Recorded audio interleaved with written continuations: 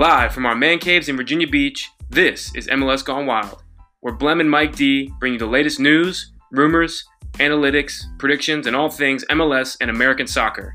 Let's get it going, Blem. Hello and welcome to Season 3, Episode 4 of MLS Gone Wild. This is your host, Blem. What's up, everyone? This is Mike D. Hoping you're having a great week, and thanks again for joining us for another episode. MLS is back. Well, kinda. Players have begun reporting for preseason training ahead of the 26th season of Major League Soccer. But over the next 3 weeks, we're going to be talking with representatives of supporters groups from across the league.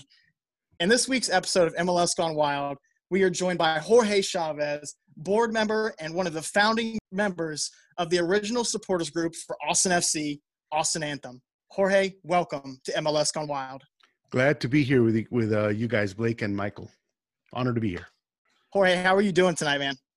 I'm doing good. I mean, considering where we were at this time a couple of weeks back, frozen solid in place, I think we're doing well. Yeah, it's glad to see that you guys bounced back. And from what I've seen on social media, Austin Anthem has done a really good job working with the community and giving them the resources and supplies that they need. But we'll get into that a little bit later when we touch on your guys' community work. So, Jorge, MLS has made its way to the Texas Capitol. As we wait to see what Austin FC can do in their inaugural season, let's take a look back at the history of soccer in Austin, Texas. Mm-hmm. Professional soccer isn't new to Austin. Over a decade ago, in 2008, Austin Aztecs FC were playing in the USL, and currently Austin Bold FC is playing in the USL Championship. Give us a lesson on the history of soccer in the Texas Capitol. Well, to be honest, I was not very interested in local soccer. And so I'm not very well versed, but I meeting with other fans, and there are quite a lot of old Aztecs fans. They unfortunately, things out of their control came about right around 2015. They were playing out of basically a high school stadium here in Austin that was about 6,000 people capacity. But then the flood happened in Memorial Day in 2015, and that ruined the fields and damaged the stand, so they were not able to have the rest of their season there. And then they went to another local high school park, and which was not obviously in a high school stadium. You can't have beer sales, so that put a little bit of a damper on the situation. And then when the 2016 campaign was about to start, USL started having certain demands of stadiums that for them to have a team in that stadium, and there was really no stadium in the Austin area that would meet those requirements. So they just folded the season, thinking that we'll just be back in 2017. And then that's when that was sold. And so there was no team in 2017, and 2018 until it basically folded. And then in 2018 is when the Austin Bold FC started up over at Circuit of the Americas. And they seem to be doing well, except that, to be honest, it's a little bit non-centric to the Austin metro area. It's a little bit far away. So the attendance was a little lacking, but they're still around. Their season starts again this week. As far as we know, there's no formal relationship between the two franchises. They haven't even scheduled any practice games at all. So I'm not sure why not, but yeah. So that's kind of the historical background on some of the semi-pro, I guess, or USL teams that have been here before. Seems like you know a little bit about the history.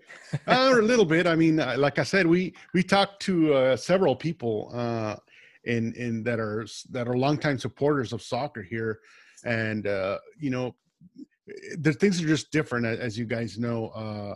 Things changed. 2010 Austin is not the same as 2020 Austin. It's much bigger. Because I actually work for the city of Austin, and so we get a lot of demographic reports. And something around the lines of 130 people per day move to Austin from outside. Wow. So, and a lot of those are from California, from Florida, Chicago, New York, those kinds of areas. And so they bring with them their fandom, and a lot of those people coming here are fans of soccer. So obviously the interest has grown a lot, and the Austin Aztecs has sort of gone by the wayside, to be honest. Yeah, and that's actually the second time I believe the Aztecs have gone to the wayside, because originally they were moved to Orlando and they became what is now Orlando City. Correct. But I can relate to something that you just said about Austin Bolt Stadium being, not downtown. Columbus Crew, who we'll get into it later. We're both Crew fans. Right. Anthony Precourt, who we will get into later, wanted that stadium downtown, and if he didn't get it, all right, we're moving the team to Austin. Right. So I understand fans not showing up. Right. But it's really cool that you guys have had that taste of soccer dating back to, over a decade now with the Austin Aztecs and the Bold. Right. So you guys have a taste, but now you actually have a professional team playing in the top division in a major professional sport. Right. With that being said, why do you think Austin is a good fit for MLS? Well, like I had talked with Michael just previously, I think the demographics have a lot to do with it, in the sense that we have a lot of new people coming in to live in Austin FC, and they bring their fandom with them, and not all of them are UT fans. So, for a long time, the University of Texas was the center of the sports world here in Austin, and they still are, to be honest. But I think just kind of on the outskirts have been fans of other sports, and specifically soccer. Just to give you a little bit of a taste of what's going on in Austin, we're kind of, because we're so close to Mexico, there's a lot of Hispanic fans here in the city, and so we have a lot of fans from Liga MX, a lot of Tigres fans, a lot of America, Rayados, Chivas. So there's that, and so a lot of immigrants that come from Mexico bring with them that passion. They pass it on to their kids. Then there's teams from South America. So we have a lot of fans of Boca Juniors, Millonarios, a lot of fans from Central American teams. So, it's pretty hard to be a fan of a team that's 1,000 miles away, and sometimes you can't see that team. So a lot of those have started migrating into, I'll support Dynamo because they're here, or they start supporting teams from Monterrey, which is 4 or 5 hours away from Austin. So the interest has always been there. Then additionally from that, Austin being such a cosmopolitan place, it also attracts a lot of Europeans. So you see a lot of Liverpool fans here. You see a lot of Chelsea fans. There's a lot of bars here that cater to watch parties for those games. You have a lot of Bundesliga fans, a lot of Dortmund fans, a lot of Barcelona fans. So there's these pockets of a lot of fans, and so that really, it would be very rare for maybe a Chelsea fan to be seen in the same area as a Tigres fan, because they're just fans of different leagues, different languages, etc. But now that we have Austin as the focal point for all of these fandoms, I think that speaks for itself, in that, I think, if I'm not mistaken, we still have the record of the number of deposits on the first couple of days when they went on sale. In addition to that, I think they just announced that there's an 11,000 person wait list for games. So it got pretty popular fairly quickly, and it stayed popular. The market is there and the demand is there. Now, you talked about some of the demographics. You said you work for the city of Austin, and about 130 people move into Austin from outside. What is the age range there? Are a lot of young people moving into Austin? Yes, that's the other part of the demographic, is that a lot of single people, a lot of young families, they're attracted. Austin has become a sort of tech hub very similar to what you see in Silicon Valley in California. So there's a lot of tech companies moving here. Elon Musk has just announced that he's going to move some of his Tesla plants here, and so there's a lot of growth going on in those types of environments. So, and along with, and it's not middle income. It's pretty high income people that like to be entertained, that want to be entertained, and so that's one of the interesting note is that we just finished seeing.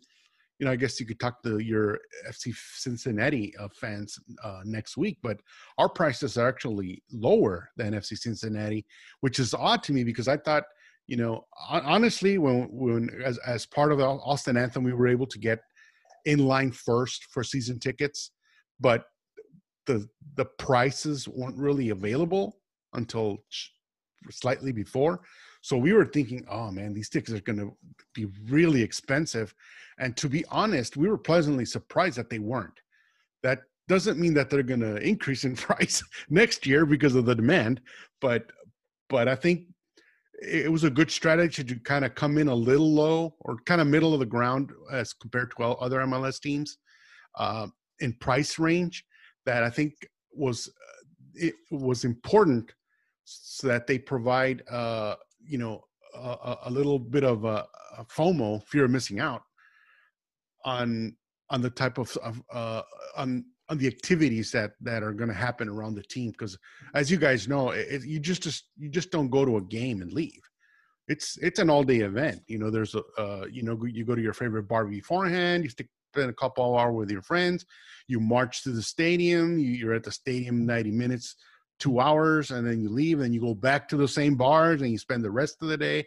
So it's a full day thing, and so I think a lot of fans are looking forward to that festival like activity, because even for a football team, you only get 6 or 7 home games out of a 10-12 game season. So there's only 6 opportunities to do that here in Austin.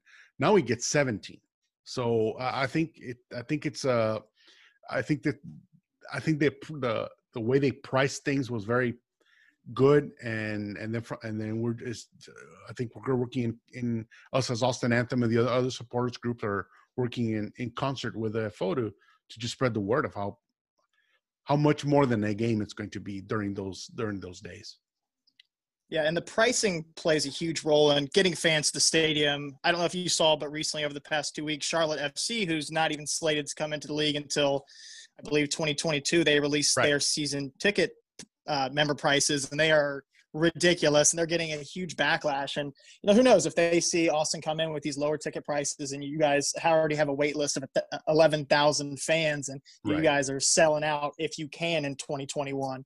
They may budge on that, but I think that's smart coming in your inaugural season.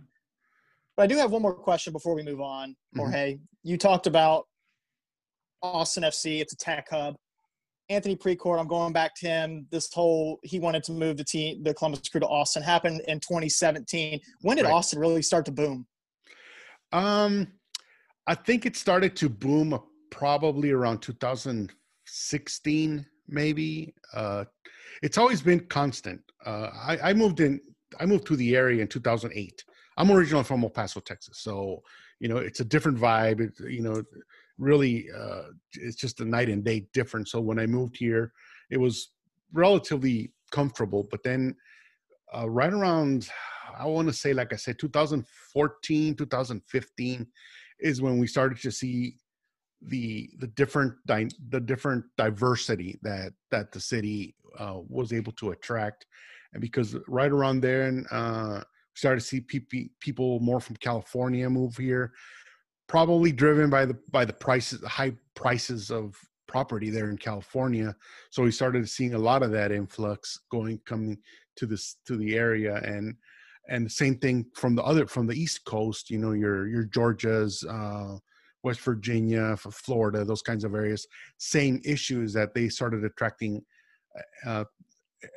people here. And to be honest, when the 2008 bubble burst for the housing, it did not affect Austin that much. So there was a lot of unemployment going on all over the place, all over the state, really, except for Central Texas. So I think the prospect of low income, it was relatively affordable. It still kind of is now.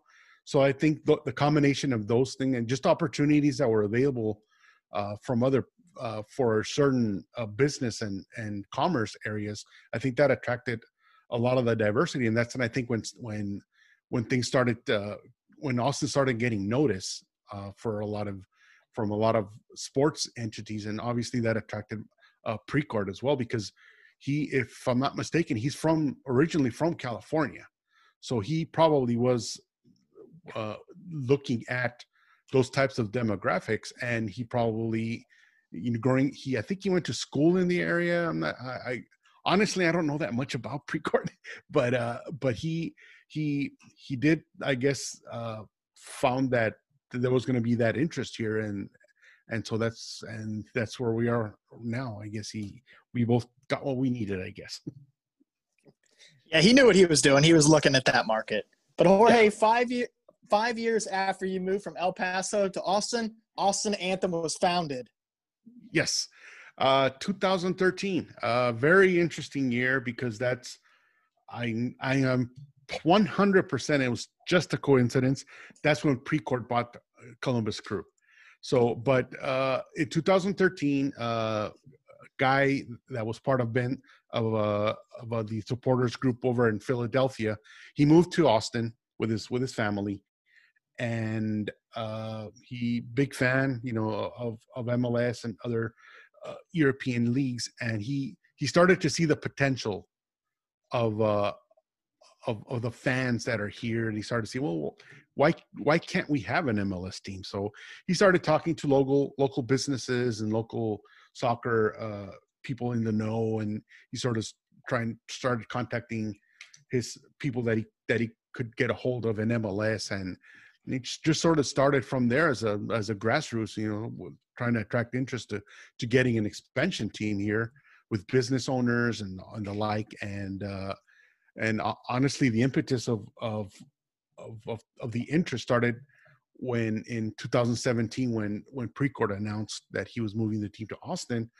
The city of Austin itself, I think, was always looking for something. They knew the demographics were changing, but they wanted something to attract and to unite the city, because it'd be very rare. It's just human nature. If you see a bunch of Californians, you're going to think, oh, they're taking over my space. So, they were looking to something to unite the different parts of the city into events. And so, something else that's always been an attraction to Austin has been South by Southwest, Austin City Limits, those kinds of events. There's a lot of conference areas. So people from around the world regularly travel to Austin for work or, conferences and that kind of thing. And they always wanted something to entertain themselves with. And so that's when the city got involved, that, well, why don't we help, with providing some areas that may be suitable for a stadium. And that's what started really the cooperation between the city and Anthony Precourt and Precourt Ventures.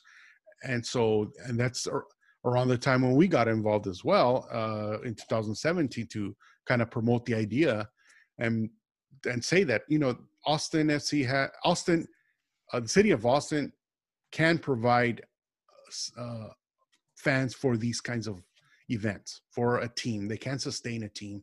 So I think everything kind of worked in conjunction with each other, and it just made it all happen. That's amazing. The culmination of the grassroots movement, Anthony Precourt coming, and it just kind of seems like it was the perfect recipe to finally bring what you guys have been seeking for such a long time. Right. What were your emotions when you guys finally reached your goal? I was actually there.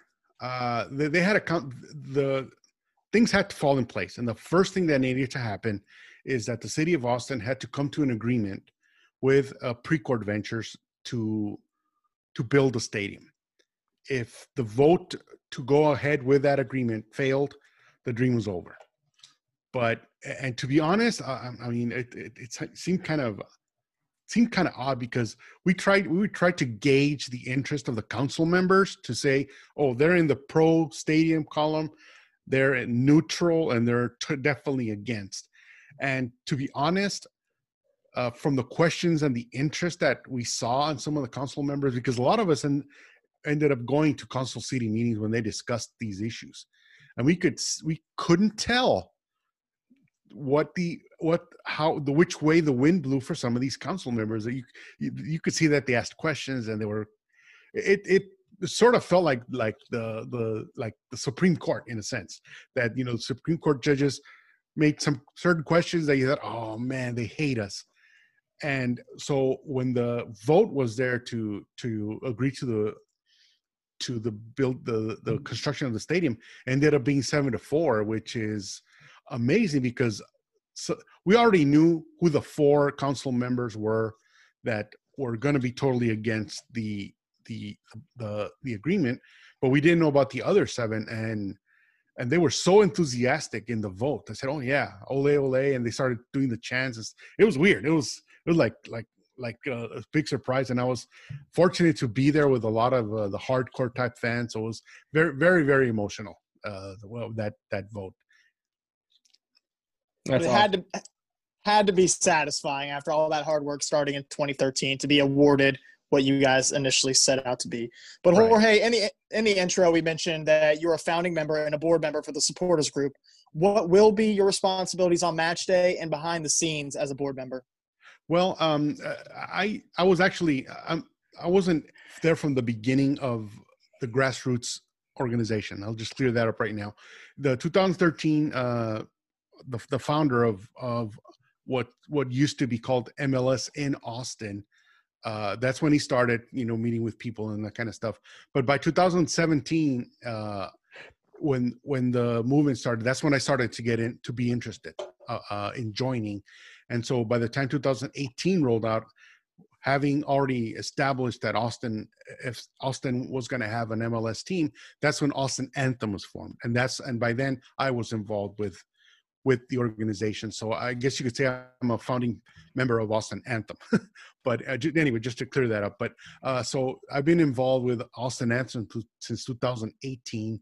And really my role as a board member is just to help out all the other members of Austin Anthem with their concerns, with helping, organize the TIFOs and the music and events that we have and all this kind of stuff.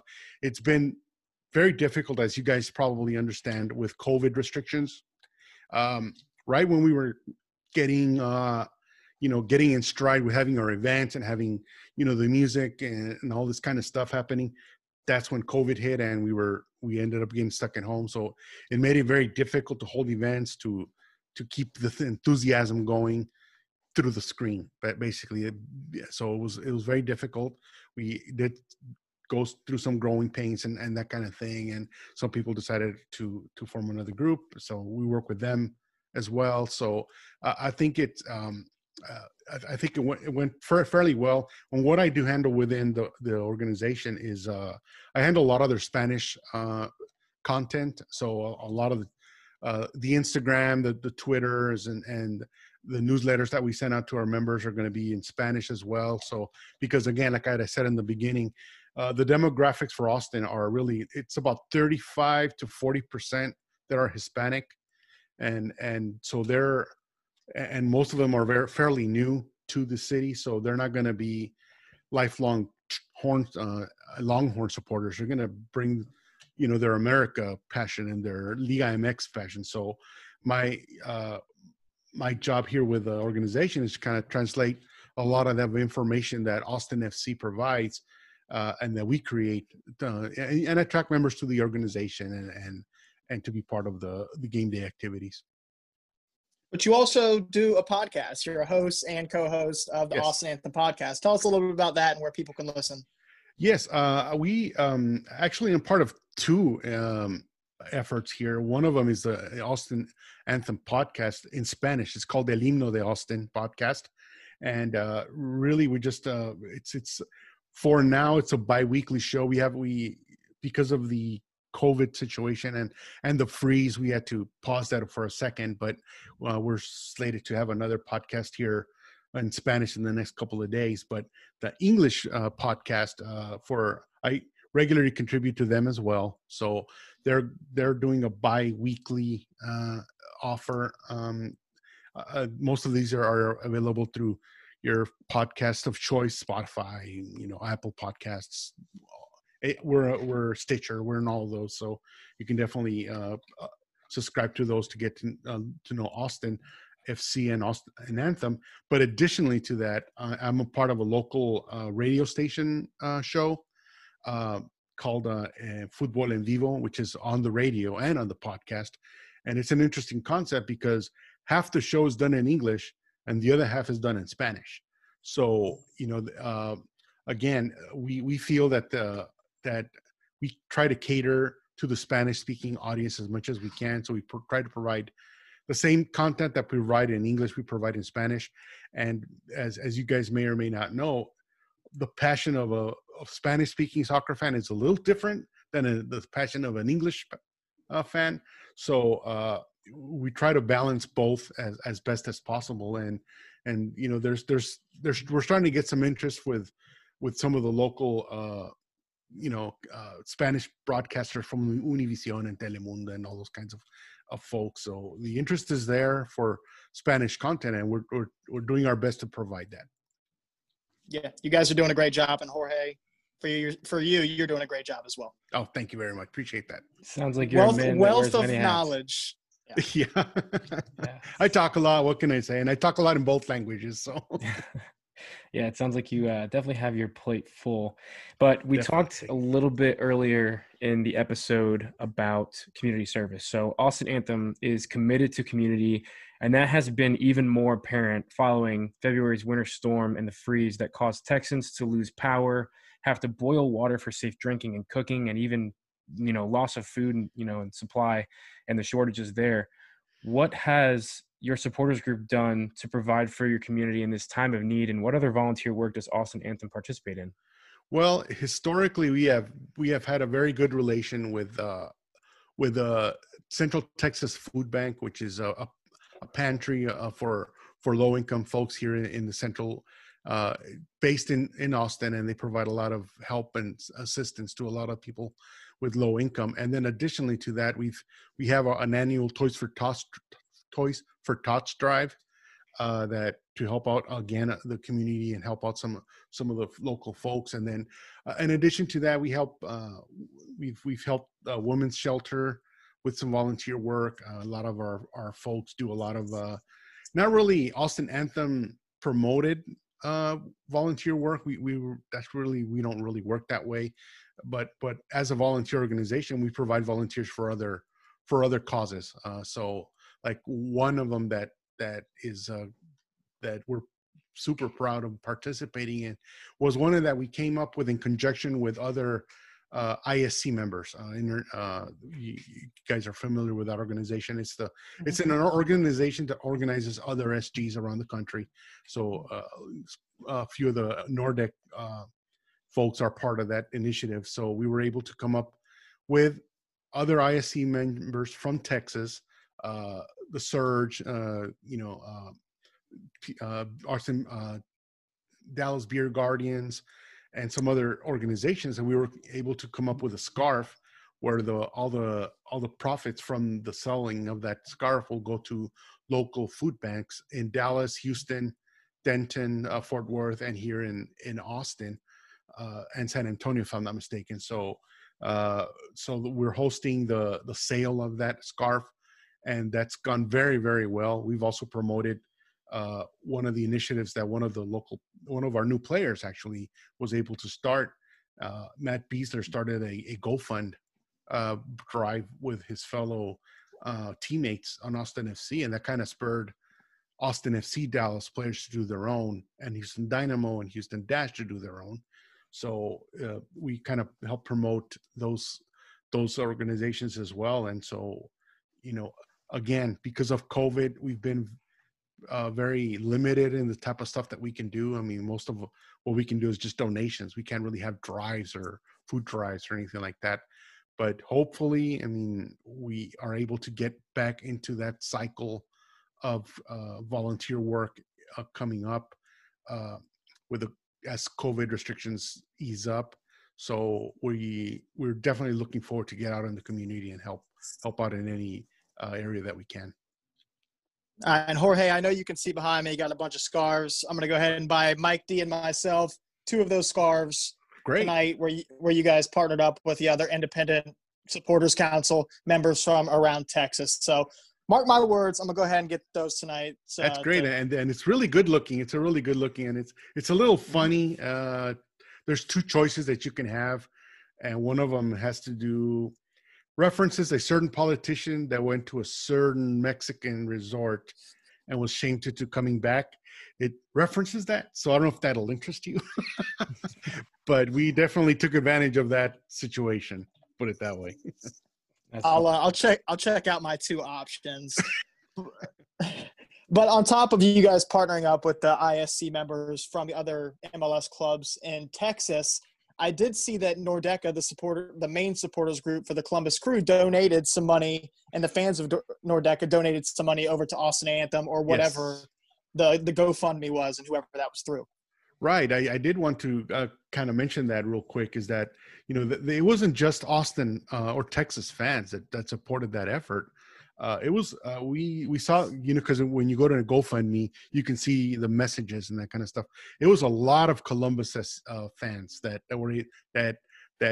contributed to that effort, and it's really appreciated. And it just goes to show that there are probably some issues, and there probably still are issues amongst our supporters, but all in all, it's the friendly banter comes in play. And I like to emphasize the friendly part. We both love our teams. We both love the sport. And, I myself, as a U.S. big time U.S. National team supporter, so I understand the value of what Columbus means to the team. Big fan of 2-0. So that's great. And so I hope that comes back. But I do think that stuff like this, when real issues come up, people step up, and obviously Columbus Crew and Nordic members were able to do that and promoted that from their end, and greatly helped in that effort. Jorge, that is an absolutely perfect segue into my next question. So as a member of Austin Anthem, a supporters group that lobbied for soccer in your city, what were your thoughts on Columbus potentially losing their professional soccer team? Well, our focus for Austin Anthem and MLS in Austin was always to support whichever entity wanted to begin a team here. Like I said, that's really what excited us to go to these council meetings. We were there at times at 3 a.m, and if the stadium was going to be discussed, we were totally in support of attending those. So to be honest, our efforts weren't really efforts to deprive Columbus of their team. It just so happens that, like Michael had mentioned earlier, it's just a coincidence of things that happened, is that, he wanted to move the team, and we already had an established base of people, of fans that wanted an MLS team here. And so it just made sense that's certainly what ended up happening, is that we helped each other attract that attention for the city council, that there was going to be enough interest to bring a team here for MLS. I'm completely here for friendly banter, like we just talked about, Jorge. Right. But on social media, sometimes we announced that we were going to be talking to a representative from Austin Anthem, and we had a little bit of pushback from Crew fans. Right. Like, why would you guys do that? We're Crew fans. We've interviewed Crew players, color commentators, stuff like that. Like, why would you guys interview an Austin representative? Right. So obviously you're part of Austin Anthem. Does everybody feel the way you feel, or is there a little bit of animosity between the two? Because that's what I feel. I don't feel animosity towards you, but that's when I read the room of Twitter, right, that's kind of how I feel. And it feels like we're rivals. It does, in a sense. And I'll be totally honest, on if you were to go by what Twitter says, it'd be a much different vibe. I'll be totally honest. I've talked to such many fans here in Austin, and they have no idea who Precourt is. They had no idea. Oh, they he used to own the team in Columbus. What? So a lot of fans don't even know what's going on. They're just happy that the team is here. I don't know if that's the same feeling in Columbus. They're probably a little more, because the team has been there since the beginning. They are a lot more invested in the team, because from what I understand, it's similar to Austin in the sense that there's I think you guys have the hockey team as in the NHL, but other than that, it's the MLS team, and so if it's similar to here, most of the fans in Columbus follow the Ohio State, much like in here, most of the fans follow UT. So I don't think there's a lot of people that are invested in a rivalry, but I think it's too early to tell if we're going to be rivals, because you guys are going to be in the Eastern Conference. We're slated to play in the Western Conference. So that in and of itself means we will only meet one time per season. I imagine one time in you guys' stadium, one time in our guys' stadium. So it doesn't lend itself to say like an LAFC, LA Galaxy type of situation. But it's understandable that, that you get some pushback on some of the from some of the fans on Austin Anthem and Austin in general. And so we're just happy that things ended up the way they did. You guys got to keep your team. You guys, in fact, got better because you won the MLS team, and that attracted a lot of fans in your end. And I think it in a weird sort of way, it attracted more attention for Columbus to get people in the stands, and that just attracted more attention for us that was already there. So. Listen, let's call a spade a spade. People do this thing, and it's called projecting. Yes. And a lot of people, especially from Columbus, they are doing this projecting thing because of Anthony Precourt. It has nothing to do with Austin. So they're going to take that to their grave, and they're going to take down everybody in their path. Right, because I follow sports pretty well, and I remember when the Browns moved to Baltimore. So it's a very similar type of situation that could have happened. And, Cleveland Browns being one of the founding football teams of American professional football, I felt for them, losing their team and then having it come back and really not doing very well at all until recently. It's a punch in the gut. And Indianapolis went through the same thing with Baltimore Colts. So it happens in soccer. It happened with the Quakes when they moved to Houston back in the day. So it does happen sometimes, but kudos to Save the Crew Roots that came up with a solution. We're able to do, in a sense, the same thing we did, attract attention that it was worth saving in Columbus, that there are fans in Columbus that are willing to help the team out, fan in attendance wise and all that kind of stuff. And it's similar to us. We are an unproven MLS city. So it could have been, a shot in the dark in the sense that it may or may not happen. And when we saw the 30,000 people put deposits on the seats, that sort of eased the fears of a lot of people that had doubts to see if Austin was able to support a team. And it looks like whatever ended up helping both cities achieve their goals. We got soccer in both cities, boys. I love it. Mike yes. D, I love my hypotheticals. So hypothetically speaking, we have not seen the 2021 MLS regular season schedule yet. Right. Let's say Austin FC travels to MAPFRE Stadium, the stadium Precourt, try to take them out of week 1. Are you guys here for that? Oh yeah, absolutely. I mean, we are excited about, looking at where things go. Because we know a few fans that were bold enough to go when the Austin FC brand was announced and with the green logo and all that kind of stuff. There were a few fans that went to Columbus games wearing that stuff, And the reports we got back were interesting, to say the least. But for the most part, I think people understood that, we are where we are now. That when those incidents happened, obviously wasn't this year because COVID, so it was the previous year before that in 2019. So there was some friction. I'll have to admit, but I think again, if we go back to the basics of both fan groups loving soccer, we have probably a lot more in common than what people would think. We're a very liberal city, so there's that aspect of the fandom, and so we support a lot of the same type of issues. So we're very similar in size. So the only different would be maybe the demographics of the city, of the population. But I think for the love of soccer is still there for both teams, for both cities. I couldn't agree more. Listeners, we're going to take a quick break for a word from our sponsors, Added Time Outfitters. Stick around because after the break, we will be discussing Austin FC's potential starting lineup, what to do with their final designated player roster spot, season predictions, and what opposing fans should expect when traveling to Q2 Stadium. We'll be back in 60 seconds.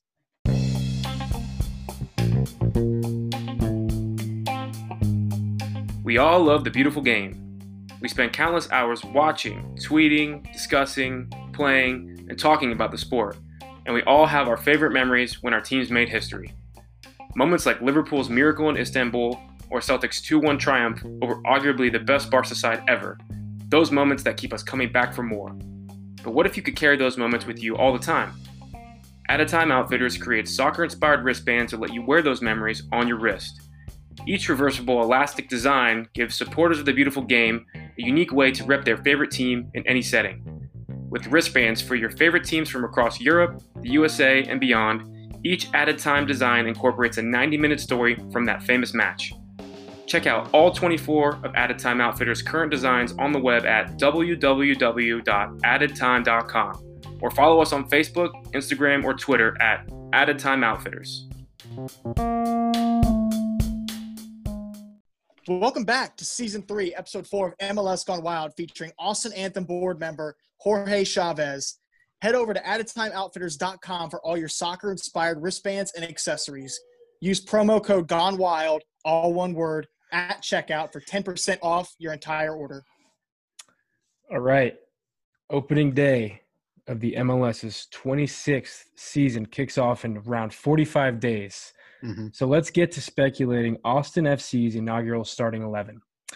Austin have signed veteran defenders such as Matt Besler, Nick Lima, and Ben Sweat, midfielders such as Diego Fagundes and Alex Ring, and forwards like Danny Husin and Kekuta Mane. 2 DPs, Thomas Pochettino and Cecilia Dominguez. Jorge, what formation are you lining up in, and what is your starting 11 in the inaugural MLS match for Austin FC? Because I think it has to do, first of all, as the alignment that we are going to see, or the formation that we're going to see out of the team. Josh Wolf, the head coach, has many years of experience as an assistant for Greg Berhalter, both in Columbus, with the Crew United, if I'm not mistaken, and the United States national team, and they run a 4-3-3. So we fully expect Josh Wolf to employ the same lineup when he puts out his team. So, many fans have had their thoughts, but I think, to be honest, I think a lot of the pundits for MLS and outside observers have been pretty impressed with the types of players that Austin FC, Josh Wolf, and obviously Claudio Reyna, he has a lot of experience, not just in MLS, but in starting in MLS team, because he was the first general manager for NYCFC. So he knows people from around the world. He's obviously worked and played with Josh Wolf, both in the national team. So he understands, I think they understand each other, what type of players that they want. So again, going back to the 4-3-3 foundation that they're going to get, the consensus, I think, is that they're going to have Ben Sweat at left back, Matt Besler and Johan Romagna as center backs, and Nick Lima as right back. And then as midfielders, Alex Ring, Tomás Pochettino, and Diego Fagundes. And up front, they're going to have Cecilio Dominguez, Danny Hosen, and Rodney Redes. One question that could come up with is the inclusion of, say, Rodney Redes and Johan Romagna, because they don't have that much experience, obviously, in MLS.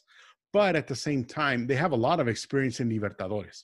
So, in Copa Libertadores, as you guys may know, it's a very rough competition. It's, the CONMEBOL, it's basically a rugby match. They are rough and tumble. It's not a finesse type of situation because, if there's a certain team that's a lower level that goes up against Boca Juniors or one of these types of Colo-Colo teams and that are high elite, they're going to be just like the minnows of CONCACAF going up against Mexico or United States.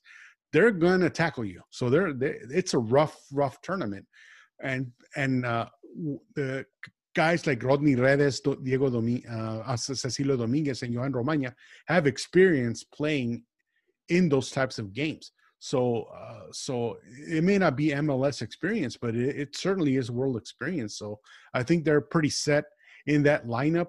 We still don't know who else they're going to bring in the team. I think they have 25 or 24 players in their roster. Then MLS teams are allowed 30, so they still have five or six to go. But I think MLS pundits are pretty impressed with the haul that Austin FC has been able to attract. Yeah, you mentioned those players not having the experience in the MLS, but like you said, those other leagues, Liga MX, a lot of the MLS, has players from the Liga MX, and the MLS has been kind of deemed a rougher league as well. So not quite as rough as some of those leagues that you mentioned, but right. The MLS kind of does fit into that same spectrum. So it will be interesting to see. But another question that I have for you is, with that lineup, who wears the captain's armband and why? Very interesting question, because they were able to get Matt Besler and Alex Ring, from NYCFC, and both have been captains in their respective teams. So just quick mention that preseason was not supposed to start till next week on the 8th. But since you guys won the league, you started your training a little earlier, if I'm not mistaken, so you get ready for CONCACAF Champions League and all that kind of stuff. So but the players for Austin FC were able to start training already, because I think one of the issues was that the COVID-19 restrictions and protocols and all that kind of stuff started yesterday on on Monday, the 1st of March, and to give players a 7-day COVID quarantine.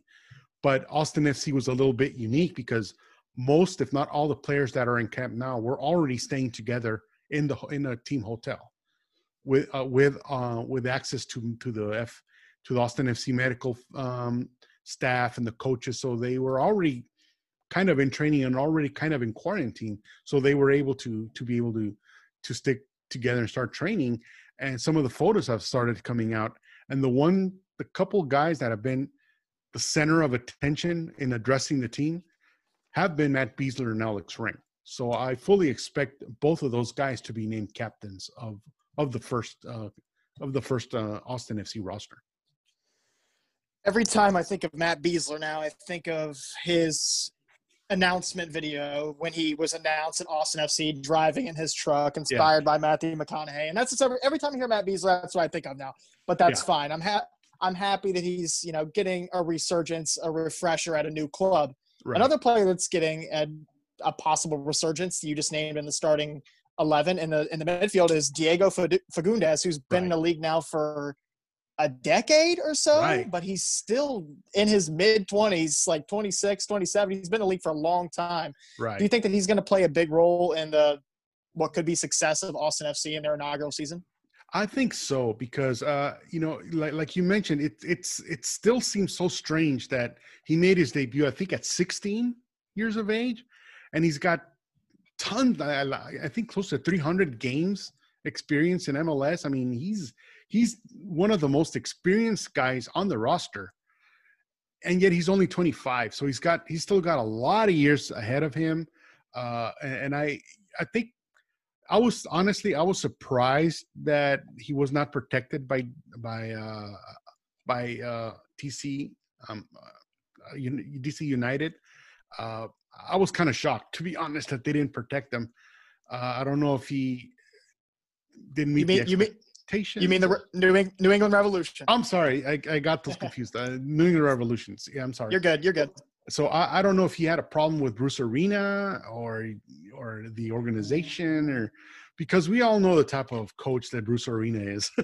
He's a little rough around the edges, a little demanding. So it may be that he's just not the type of player that is interested in playing for a guy like that.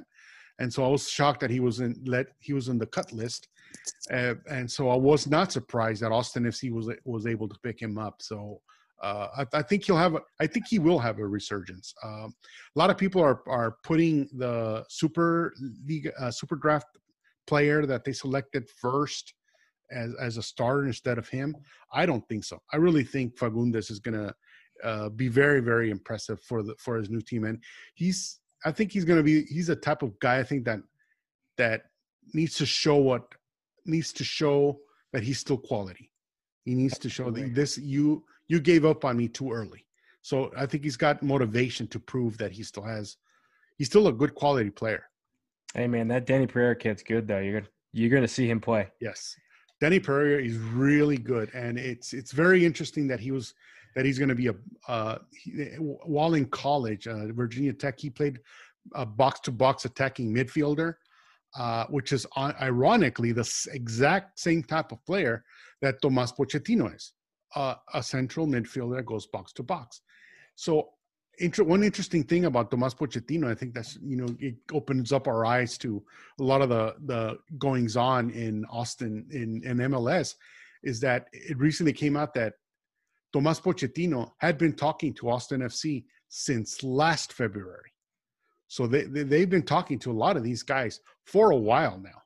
And so it hadn't been leaked by either the players or the organization, which is kind of interesting dynamic that happens and so knowing that they were about to sign Pochettino, having gotten Pereira, which is the exact same type of player but a younger version, I think it was no coincidence. I think that kind of drove them into selecting this kid because he could learn a thing or two from Pochettino.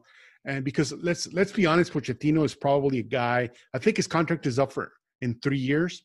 So he probably is trying to do the same thing as Almiron did, going from a league in South America to be seen in MLS and then sold off to a team in Europe. And because that's Tomás Pochettino has said in interviews that his dream is to go play in La Liga or in Serie A. So, but if he can get 3-4 years out of a good player or a DP of that caliber and then sell him off to a team in one of those richer leagues and get some money out of him, and then still have the same type of player in your roster in Pereira, I think that's an extremely good move. Yeah, I couldn't agree more.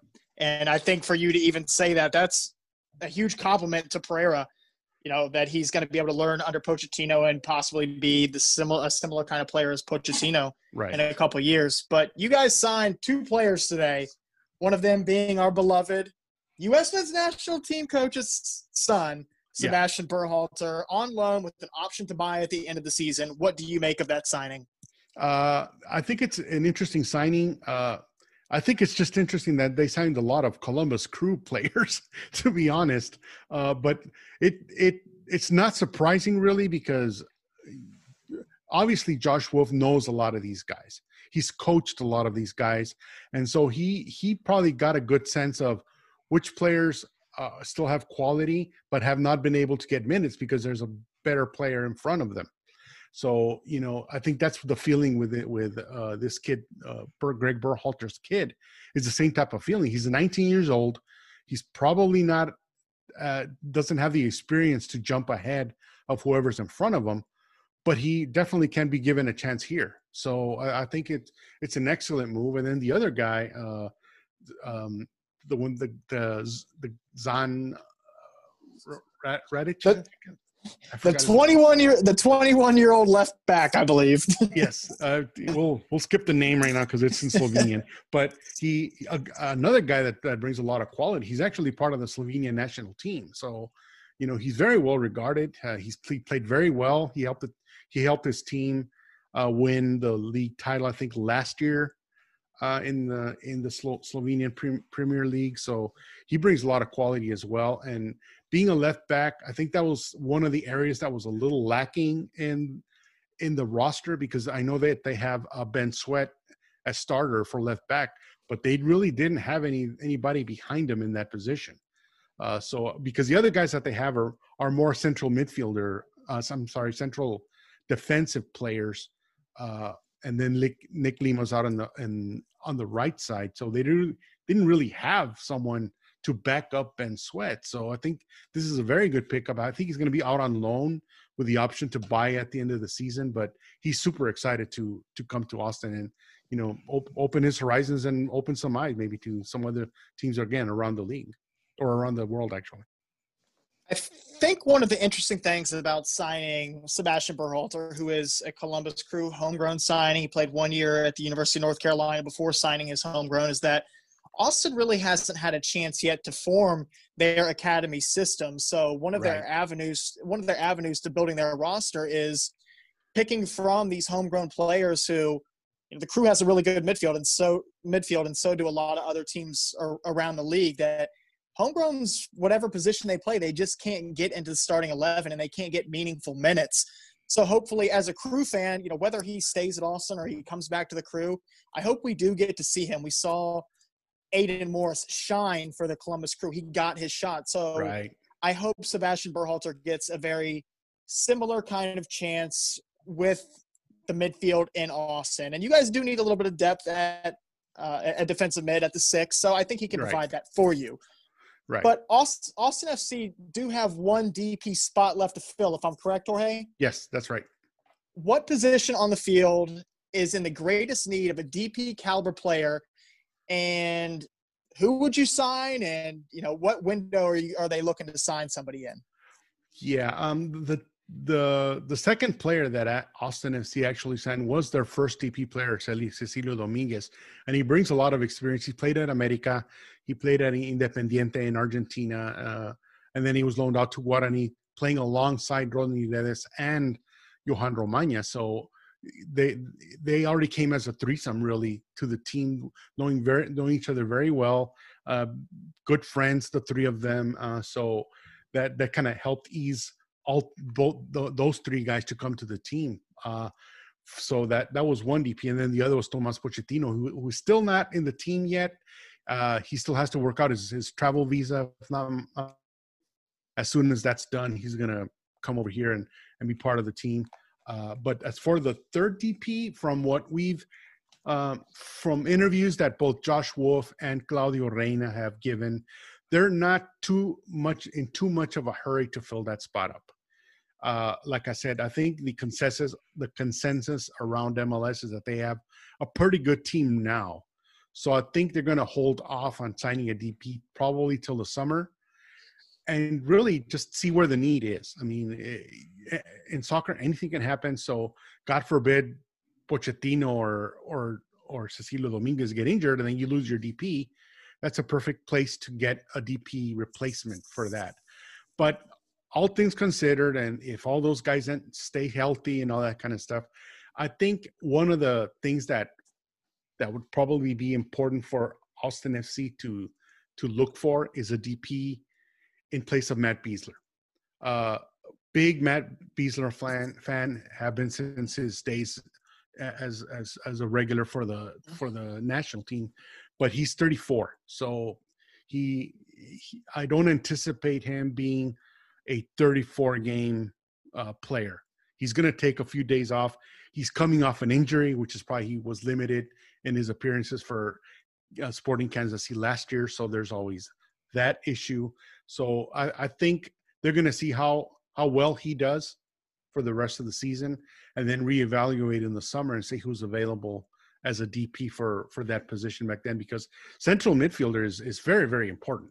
It's a super important role. I mean, I sort of follow English Premier League. I'm a Chelsea fan, but I sort of follow Liverpool, and I saw once Van Dijk got injured, he's a very, very important player for that team, and that sort of threw them for a loop, and that kind of ruined Liverpool's season. So that position is very important. So having like I just mentioned, Johan Romagna is probably going to be the starter, but he doesn't have MLS experience, and he's only 22 or 21. So, and Matt Besler, he's a little slower. He's a very smart player. He knows where to be. He won't catch him out of position very much, but he may not be able to have the strength to go through the whole season. So I think definitely that's a position that Wolf and Reina may address in the summer for a DP spot. Sounds smart. Definitely to kind of wait and see where that need is, but I totally agree. Having somebody that might be able to replace or at least help out that position for Matt Besler is very important. But we've talked about possible lineups. We've talked about possible captains. Now let's talk about the possible outcome and the finish to the season. So in a recent post from Capital City Soccer, they predicted Austin FC finishing 6th in the West behind the likes of LAFC, Minnesota United, Portland Timbers, Seattle Sounders, and Sporting KC. Out of the 13 teams in the West, realistically, where do you see Austin FC finishing in the inaugural season? I'd have to agree with those guys. I think they do a lot. They're very cerebral guys. They do a lot of analysis. So, they're very observant guys. So I think probably where they place them is a pretty good soft spot. I think just kind of going off of, things can go either way. I mean, you look at Nashville last year and they did very well. They had things against them, obviously being a new team. And then apart from that, COVID restrictions. I really do feel sorry for the Nashville fans that they got to, they kind of lost that experience of being, in the same situation we are now. We're going to face the same thing. We'd love to fill the stadium. We'd love to be there for the first game. And it's not going to be possible probably. So, but despite those hang-ups, they did very well. They made the season, they made the playoffs. They played very well. They were able to attract some attention. So I think that's probably a good expectation for Austin FC. I think for the first year, they might be given a pass. I think people just want to experience being in the stadium with other fans and cheering them on, win or lose. But I think once that honeymoon season is over, I think like every other MLS team, they expect to not only be in the playoffs but go deep in the playoffs. So I think if we get to the second round, not just the playoffs, but maybe the second round, I think that'd be a pretty successful season. Hey man, I'm just gonna say, just don't do what Inter Miami did. No, no, we don't want to do that. We don't want to do what FC Cincinnati did. Although I do feel, I understand FC Cincinnati's point of view. They wanted to reward the players that got them from USL to MLS. They wanted to keep the same guys, give the same energy. They played really good in the US Open Cup, but I think they finally realized that the quality of a USL player is not the same as the quality of an MLS player. So, they got their coach fired, they got half their roster eliminated, and they're still recovering from that. So things can go either way for any team. We could go the the Atlanta United way and win the league in their second year, or it could Miami. Go. Yeah, you really do. You'd love to see, an expansion team come out and do well. Watching Nashville last year, they went through some hiccups, but they managed and got it together at the end of the season. That's something that I really enjoyed watching, was them match up against some of these really good teams and actually do well. So I'd love to see that, although don't do what Inter Miami did. No, we don't want to. Inter Miami got very lucky this year because of COVID with the expanded playoffs. But one thing I want to touch on, Jorge, you just talked about, it brought up an analogy in my head that I never thought of before with FC Cincinnati essentially almost being promoted from the USL to the MLS. It's almost like a championship side being promoted to the EPL and only bringing in a couple players of better talent. And for some reason, I've never made that analogy before, but what you said just brought it right to me. But I couldn't agree more. But like you said, we have seen LAFC and Austin come in, and LAFC and Atlanta United. Atlanta. You said Austin when you meant to say Atlanta, so I'm doing the same. So I'm doing the same thing. But we have seen wooden spoon winners like Cincinnati. Minnesota struggled early. So we've seen these teams really struggle. But, it would be nice to see, even as a Crew fan, it would be nice to see Austin, do well in year one. So, but in the past week, social media has been dominated by kit releases. Today we saw San Jose, right? Yeah. But some which is a super clean jersey. I love the blue. I love the tribute back to 2001 championship, MLS Cup champions. I love that tribute. But some of my favorites so far, LA Galaxy's retro kit thrown back to when Kobe Jones played. Yeah, that's sharp. I love Atlanta's black kit with the 5 stripes down the middle. I love Philly's kit, that like really the sky blue, baby blue look. Yeah. Mm-hmm. So what are your thoughts in year one in the very first ever Austin FC kits? What do you think? I'll just do a caveat here. I love everything first for Austin FC. So I'm just gonna say I love everything about LAFC. About Austin FC. That being said, if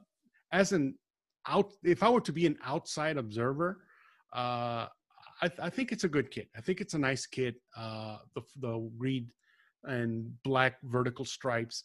It's something that only Austin. I'm sorry. See, there we go. Going. The only other team that does that is Atlanta United, and I think Minnesota, if I'm not mistaken, are the ones that have vertical stripes. But I think of teams like Sassuolo in Serie A, and there's several other teams around the world that have kits similar to that, and they're very attractive. Chivas has something similar with vertical stripes. So I think it's going to be unique. Each team has their own home jerseys that they're proud of, but I think it's one of those jerseys. They interviewed one of the front office people for Austin FC that has been, because these things take years to develop. So this kit probably had been settled on a year ago. It just hadn't been leaked. So they knew the concept, and they just obviously were able to do some research onto other teams and that kind of thing. And they saw that, this type of vertical striped jersey is very attractive when you see it on the television, in the sense that since we're going to be one of several teams that are not going to have atypical jerseys. I mean, when we play Atlanta United, we're not going to play, their black and red stripes with our black and green stripes. We're going to have our white kit probably if we go to them, and vice versa if they come here. But you'll be able to tell, and as you always been able to tell, if you don't know who's playing, but you see it on the TV, oh, Atlanta United is playing because I recognize the jersey. It's the same concept for Austin FC.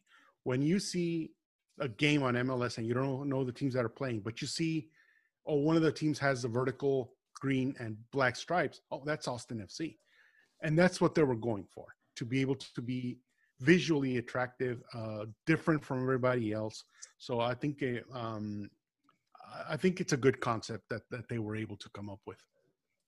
Yeah, there's recently been a knock on the Adidas and MLS partnership where every team is black and white. They wear black at home, white on the road, or vice versa. And us as Crew fans, we have our black kit that we wore last year that's just going to have a star added on it because we're champions, And then we just got a white kit. Everybody was hoping for a banana kit, a gold kit, and we got a white kit with a hint of gold, a hint of black, and a championship patch on the side. But especially as an expansion side, and really what every side should strive for within the MLS, is having a kit that is identifiable and on brand. And that is exactly what you just said. If you turn on the TV, if you turn on Fox Soccer or wherever, ESPN Plus, wherever that game is being aired, you should know that, there are those vertical stripes, green and black. That is Austin FC. or you Right. see that banana kit and it used to be the Columbus Crew and now it's Nashville. So who's really the yellow soccer team, the MLS? Yeah, well, us as fans will have to pay a little more attention to see, oh, which team? Okay, that's the team that's playing. Yeah, so it is very important, especially year one, but even in what is now our 26th season, Right. hopefully we do get a third kit before the kickoff of the season, and we Right, get a banana exactly. kit, Yeah. like a commemorative championship kit or something like that. So give the fans what they want, you know? Right. But, I mean, I'm a big fan of third kits. So like I'm also a fan of Juventus, and their third kit is kind of like a yellow, orange and black smoke thing that they have. It's really sharp, and again, you can tell who's playing. That that's Juventus playing because they have that third kit jersey.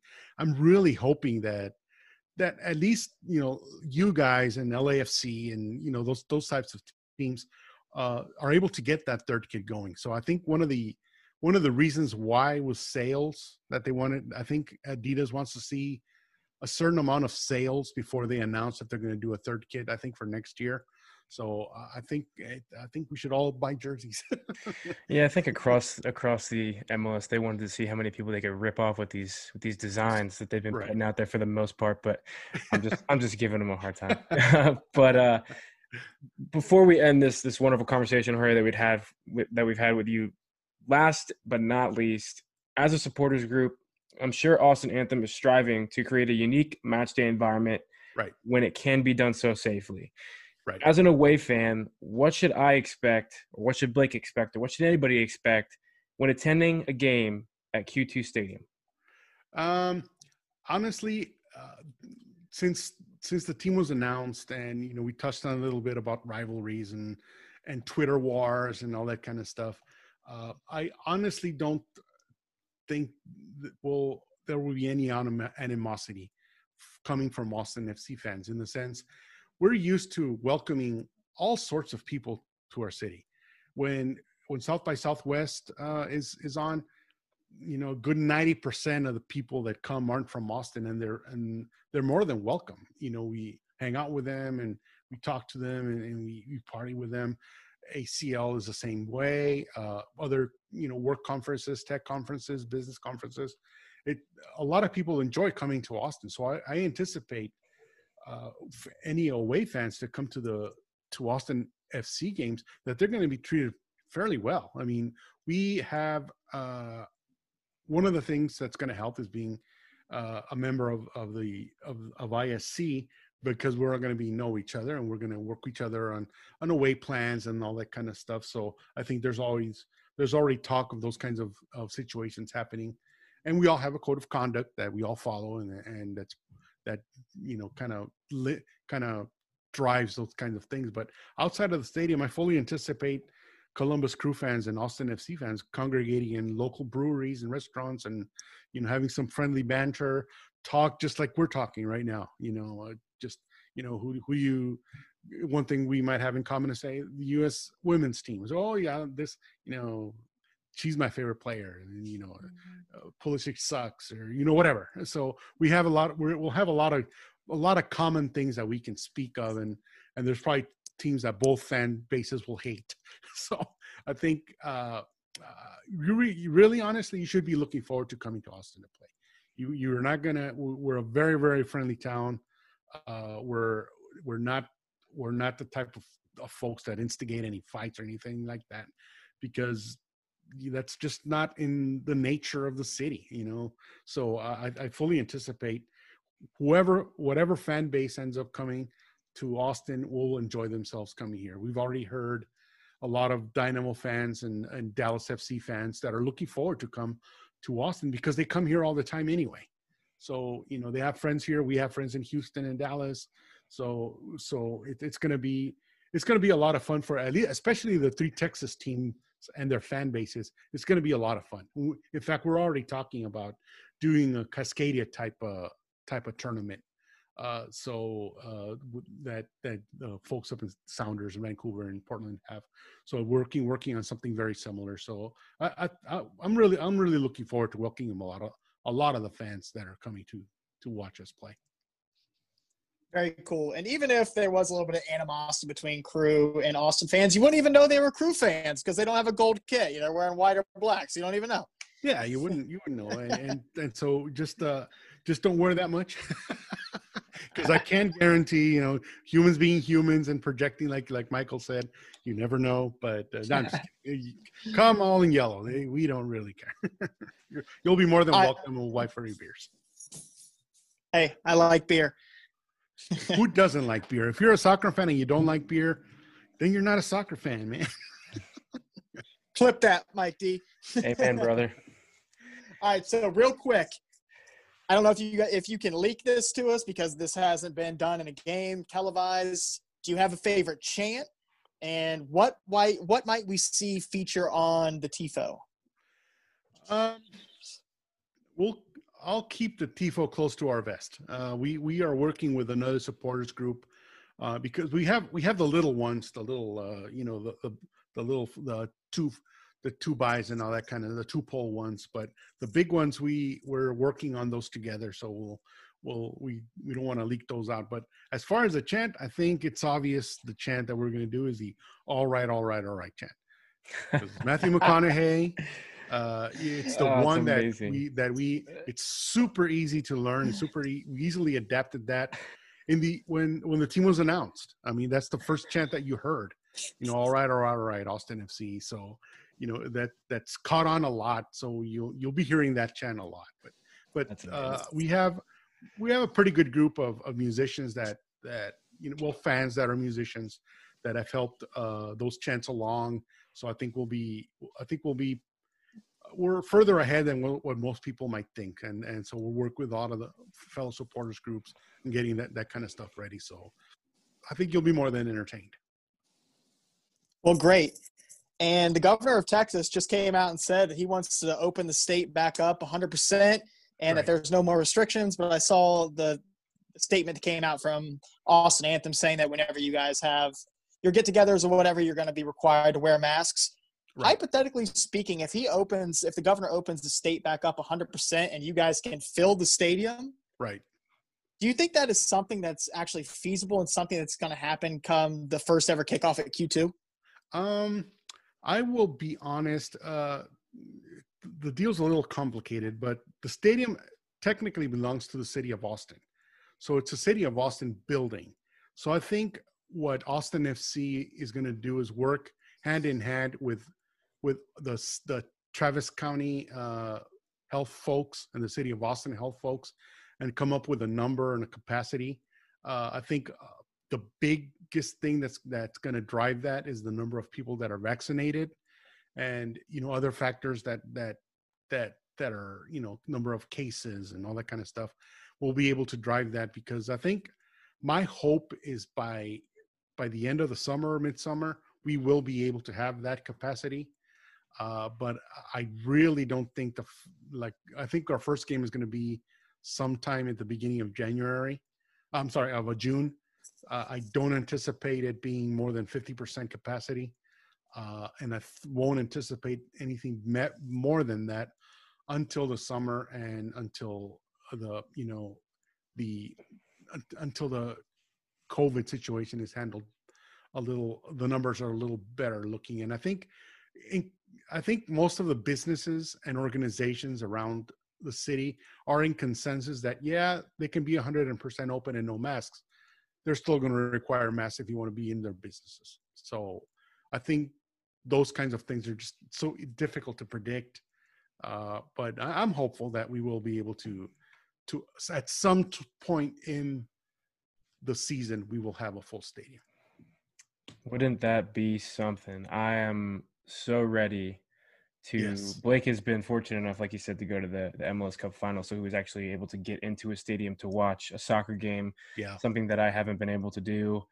And I'm ready. Even just to see fans in the stadium again, right. After goals are scored and to hear that roar, I'm just super stoked, hopeful that will happen. Right. So we'll see. But I think we're going to close it out. I will let Blake do the honors here, but before I let him do that, Jorge, I just want to say thank you so much for coming on. It's been an absolute pleasure. You have an extensive knowledge of the soccer history in Texas. So don't say that you don't, because you do. And Thank also you. other leagues and players around the world. So best of luck to Austin FC. Try to keep your head above water, because you got a lot of stuff going on, it sounds Oh like. yeah. You're doing some great stuff. And listen, be good. Because if you can't be good, be careful. I totally screwed that up. I'm going to cut that out because I screwed it up. But anyway, go ahead, Chuck. Yeah, Jorge, thank you so much for joining MLS Gone Wild. Like Mike D said, you do have an expansive amount of knowledge of the city, even though you didn't say this on the podcast. You're originally a Seattle Sounders fan. Yes, I am. But that's okay. Again, Jorge, thank you for joining MLS Gone Wild. Do you have any closing thoughts before you guys open up your inaugural season of MLS play? Yeah, I mean, I also want to thank you guys for having me on. This is something very new to the city. Most fans around town have a different relationships with their soccer team that's not in the city. So I think it's going to be a lot of learning on our part, and not only just as a supporters group, but us in FC as an organization, how we deal with each other. So we're just going to lean on the help from all the other team fan bases like you guys. It's very admirable, obviously, that you were able to do something that no other fan base is able to do and save your team. So I think that's something definitely that we could all learn from. That passion like this is pretty deep, and so we're looking forward to establishing our own identity alongside the team and alongside the city. And so, I do appreciate the opportunity to be in you guys' podcast and to help, set some expectations when you all come to visit here as opposing fans. Absolutely. I've been to MAPFRE Stadium, and the only other MLS stadium I've been to is DC United Stadium. So, Jorge, I look forward to traveling to Austin, to experiencing the breweries and the restaurants and everything you explained to us, the diversity, and meeting you and all the great people of Austin Anthem and the other 3 supporters group that back Austin FC. Yes, absolutely.